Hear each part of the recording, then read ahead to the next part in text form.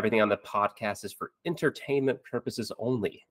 Nothing I say is meant to treat or diagnose, or it's not even advice for you to follow. So remember, when you're listening to the podcast, I am a doctor. I'm just not your doctor.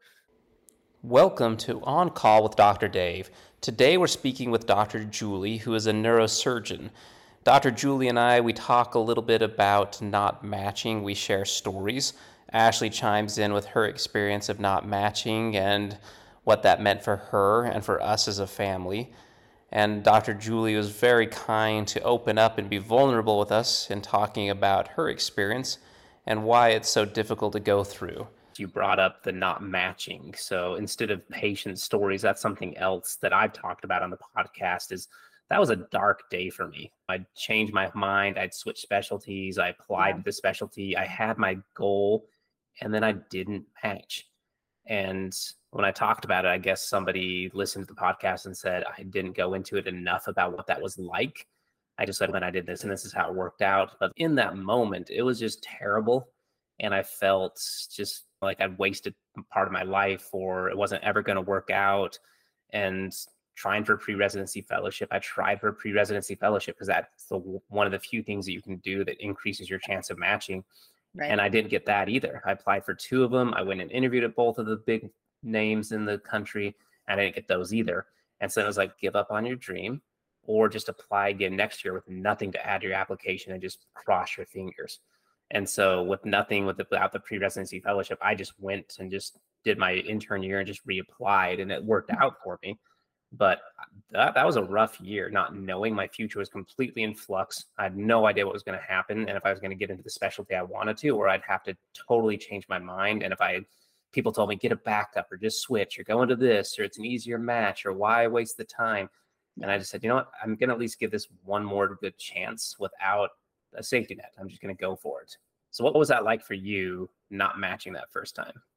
Yeah. And I think this is something I'd probably even prefer to talk about. Like, neurosurgery can be so niche, but I think this is something people don't talk about enough, is not matching. And there's quite a number of people who go unmatched into whatever specialty of their choice. And there's quite a number of people who eventually match into it. And I just think it should be talked about more, because it really isn't the end of the world. And I don't know for you, but for me, there wasn't anybody to really talk to who didn't match before. And like you said, people are giving you this advice. There were people who matched into their first choice. And okay, so how do you have any perspective? And it's medicine, right? All of us are used to being, I don't know, at least if not like high achievers, right? Mm-hmm. You probably did pretty well in high school. You probably did pretty well in college. Medical school may have been the point where it didn't go as well as you thought because people were smart. But at the end of the day, you're finishing med school. And kind of, we're always used to going to the next step. And a majority of medical students, they go straight through. They don't take, or I guess now a lot of them are taking research years, but still they're not like working a normal job, or have, I think, as much maybe disappointment or like barriers, you could say, as the general population. So I think it is a huge blow. I spent 8 years in the MD PhD program, and then I didn't match. And like you said, it's, my God, I did all this work. And now what do I do? And I think for me, it was really frustrating. I remember because there was like one program that was, everyone thought I was matching at, and it was like, everyone thought it was a done deal. And even I spoke to the residents later. I was very close to them at that program. And they were like, we thought you didn't rank us because you didn't match with us. And I was like, no, that didn't happen. And that's how, like, how it was just, I don't know what happened. Like, my chairman had talked to them, and I don't know, just, I guess something happened. It's hard to know, but yeah, it was devastating, especially when you don't have an answer. I don't know how that was for you, but it's like, what was the problem? And if there's nothing that's identifiable, then you can't even rectify it. If it's a bad board score, fine. You can't fix your board score. Can you do other extracurriculars? I had a PhD. I had good research work. I had decent connections. Like, everything was mostly fine. So like the only other thing I could do was gain more experience by doing a pre-residency fellowship, which just worked out. And I somehow found it, sent my CV in, and that alone was a risk, right? Because it's not ACGME accredited. You don't get any credit for it. You essentially could be wasting your time for, like you said, cross your fingers and apply again. But to answer your question of what was it like, I agree with you. That's like probably one of the most horrible times. Besides, like, sub-Is were pretty horrible because you have to smile and be happy and work like 103 months straight. But it was the not knowing is hard, right? And then I think that's when first really the sense of failure and imposter syndrome all kind of start to set in, because you're now just not sure even what your worth is, or like how are you going to continue. And like you said, what's the backup plan? When I reapplied, I did apply to general surgery prelim programs as well, because I didn't think that I wasn't ready to give up neurosurgery yet on a second try alone. So I did a gen surge prelim program because I figured, okay, if I didn't match into neurosurgery, I could probably get a gen surge prelim program. That would give me a year to reevaluate things, at least make headway in some sort of ACGME accredited program, and take a year and get that on. It was, at least I figured, making more progress instead of just doing the same thing over. I remember the dean, and I remember that day. They know ahead of time, right? So they know the day ahead of time, and they're not supposed to tell you. But he, like, I don't know, it was like some sort of hint. Oh, I know what it was, because you find out whether you fully match or only prelim match. So I only applied to gen surge prelims, and the only categorical was neurosurgery. So I knew I matched neurosurgery at that point. So then it was just like a matter of where, right? So that was cool, because I already had like a sort of heads up based on the way that just the strategy of my application. So I was trying to ask him, I was like, which program is it? And obviously he didn't tell me. He was trying to give me cryptic hints, which, like, I am very bad at puzzles apparently.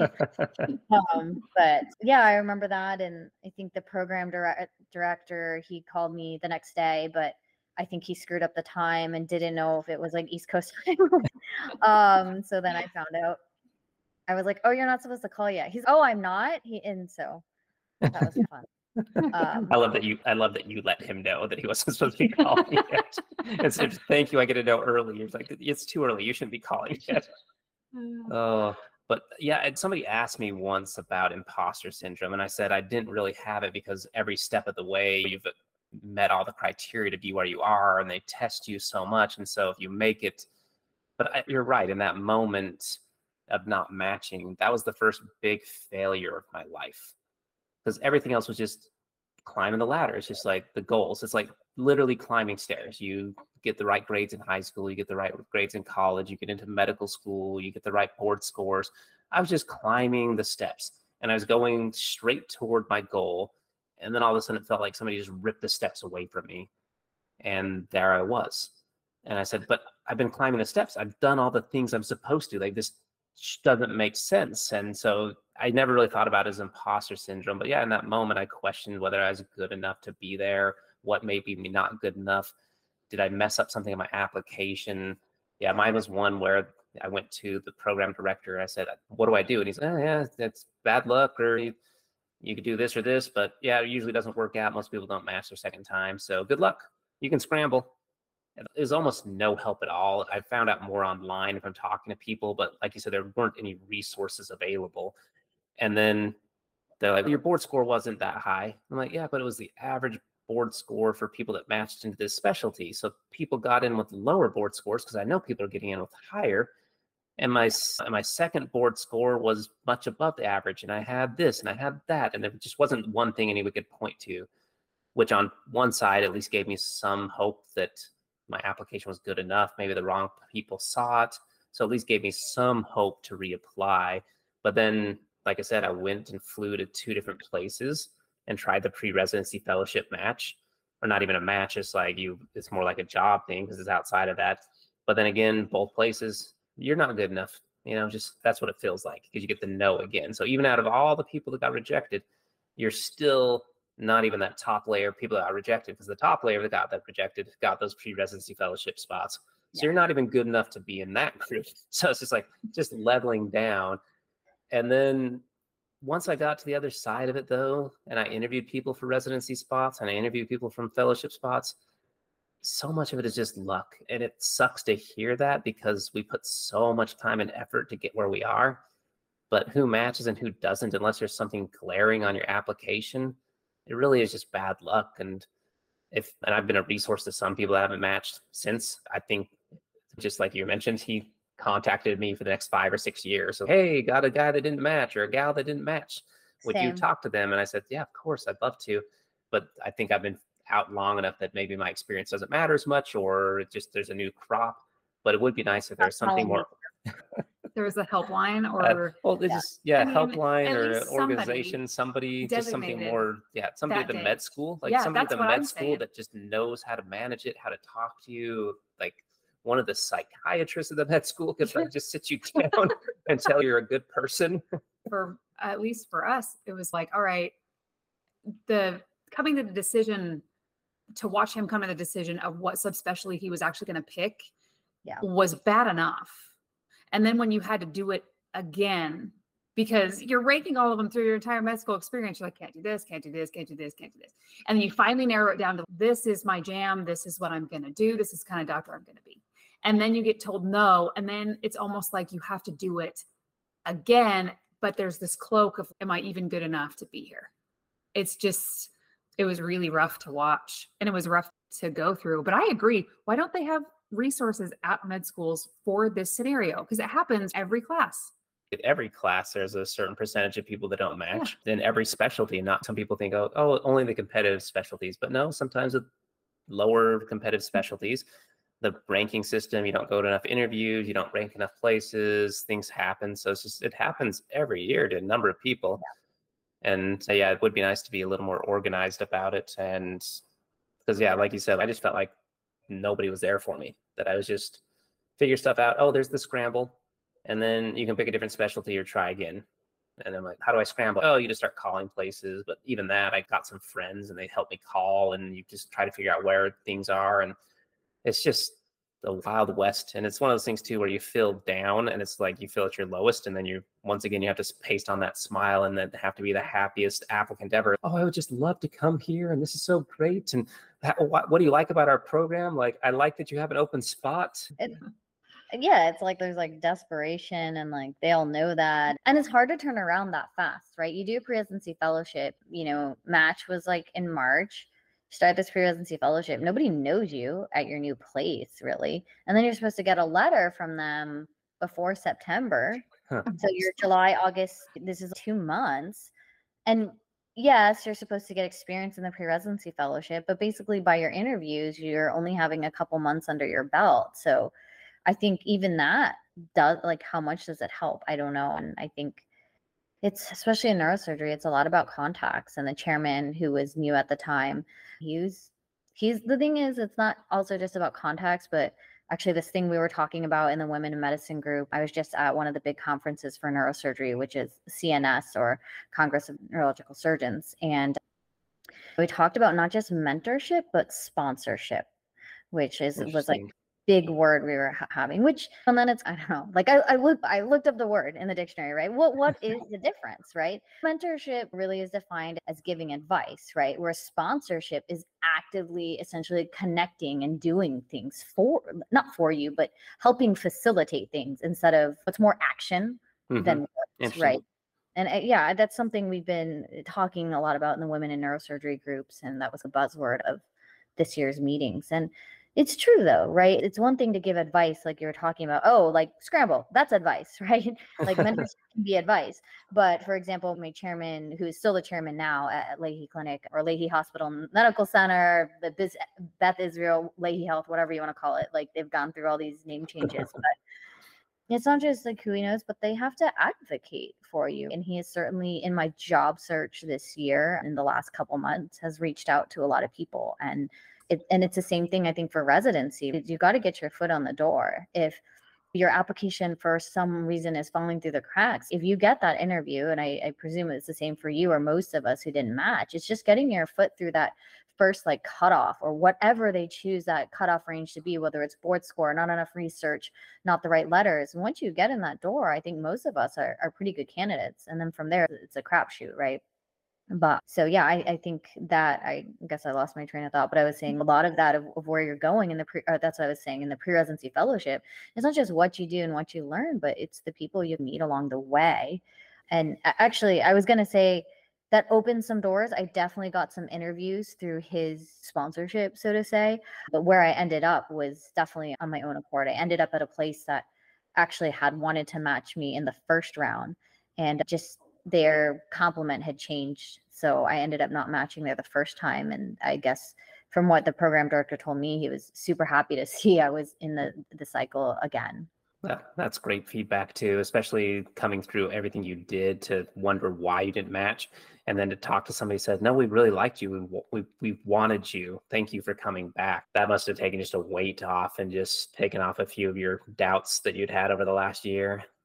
Yeah, definitely. Because that's what you want to hear, is that you didn't do anything wrong, or you want to know what could you have done different. And that was, I think that, like you said, for me, it was more frustrating. I don't know if it's, I think for you, you said maybe it was reassuring that you didn't do anything wrong. But for me, it was frustrating because if I didn't do anything wrong, then what am I supposed to do to get in? Maybe that's, I don't know, the realist maybe in me is I was just like, well, then what do I do? Like, what advice can anybody give me? And literally there was, but still you and I end up in the same boat of having no advice for us, because regardless, people are like, oh, you did everything right, here it is, and you did everything right, sucks for you. So yeah, that sucked, but I'm in a better place now, right? I'm in fellowship and job searching, this is a totally different game now. It's weird. It is, yeah, it's everything flips. All of a sudden you have control. They want you. They're courting you for what you can do for them and the skill sets that you bring. It flips completely. And like it shouldn't have had to flip like that, because everything we're learning through the whole time, we are valuable assets. Like people really should want us the whole time. People should be courting us to train us, and like but it feels good to be on the flip side. It was very wild to have that happen, and then to be like, where do we want to live? Because we had never gotten to decide. Right. Like 14 years. We don't know. Yeah. We just go wherever they tell us to go. And then we live there for a while, and then we go somewhere else. And then you do it again. Yeah. And then you do it again. And then when you're staring down, you're just like, oh, where do we want to go? How do people just pick a place to live and then stay there? It's very wild, but depending upon the availability of the specialty, that also factors into jobs and whatnot. But it is strange to be like, I can live wherever I want. It's overwhelming. Actually, it was at the time. I'm going to be thinking about that sponsorship versus mentorship quite a bit. And also to sponsor somebody, you really have to believe in them. You have more skin in the game. Yeah, if you sponsor, you usually throw money down. Well, that's the difference. Is like mentorship is that it's a volunteer thing a lot of the time. It's a lot of whether they succeed or they not, it's ultimately on their head. They can take my advice or not. It's noble. It's very noble, but like you said, there's no skin in the game. And it's much more passive, like you said. Yes. Sponsorship is active, and buy-in. My reputation's on the line if I vouch for this person. So I really have to believe in somebody to sponsor them. But also, like, I should step up more and sponsor people instead of just mentoring and giving advice. Like every once in a while, like for somebody I really believe in, like I should put my reputation on the line for people I believe in. Take that leap of faith for them and open some doors if I can. You guys have very powerful currency in your reputations.